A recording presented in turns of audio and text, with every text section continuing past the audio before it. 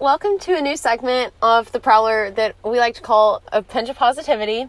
So basically, we're just gonna try to incorporate some positive vibes into your everyday life so that you can just be uplifted, motivated, and ready to take on the rest of your day or start your day or finish your day off on a good note.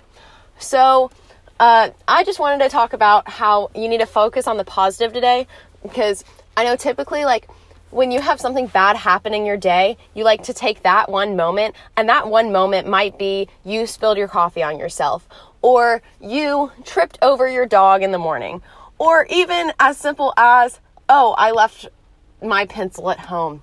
But typically we tend to focus on the negative parts of our day, no matter how big or how small, and we tend to reiterate that throughout the day. So when someone's like, oh, how's your day going? You're like, oh, bad. I tripped over my dog this morning. And basically, that one moment doesn't define how the rest of your day is. Because although that one thing might have happened, the rest of your day might have been good, but you overlooked that good because you're so focused on that one negative thing. So rather than focusing on that one negative thing, you need to find that one positive thing that happened in your day. So like when your mom makes pancakes in the morning rather than you having to heat up Eggo pancakes, that's an exciting and positive thing that you could focus on instead of how you tripped over your dog. And that just makes your day just so much better, because when someone's like, hey, how's your day been going? You can be like, oh, my mom made pancakes, rather than, oh, I tripped over my dog. Yeah. And, but I think that really just makes your outlook on the day so much better, because then you're just reiterating that positive thing that happened in your day. And it's not like you're bragging. You're just really just having, like, you're trying to show, like, everything's okay. Like, everything's good. Like, although everything might not be good. Like, I completely understand that. You can start out with, oh, my mom made pancakes and I am so happy about it. They were great.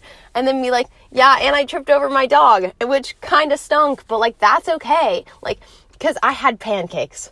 So, you just got to find that one positive thing. That could even be in class. So maybe you forgot to do your homework or you left it at home, but you got that good grade on the test the day before. So rather than being like, oh my gosh, I forgot my homework, and being down on yourself for that entire class, be like, but I got a good grade on that test yesterday, so it's okay. Because although everything might not be going your way, you had something that went your way. And I think that really just puts everything into perspective, and I think it just makes more sense and just makes everything better, And, yeah, that's what I've got. I hope you have a great day. Know you rock. Share some positive conversation with some people, just really just go out of your way and make someone feel loved and welcomed, and just like that you care about them, because you do care about people. And I know a lot of times we don't go out of our way and show people how we care and how we love them. But like, I really think that like just the simple task of giving someone a smile in the hall, or giving someone a hug if you know that they're not doing well, or just going out of your way to show someone that they mean a lot to you really makes a difference. And that could potentially change someone's day for the good. And that could be the one positive thing that they talk about for the rest of the day. So I hope you have a great day. Go do something good in the world.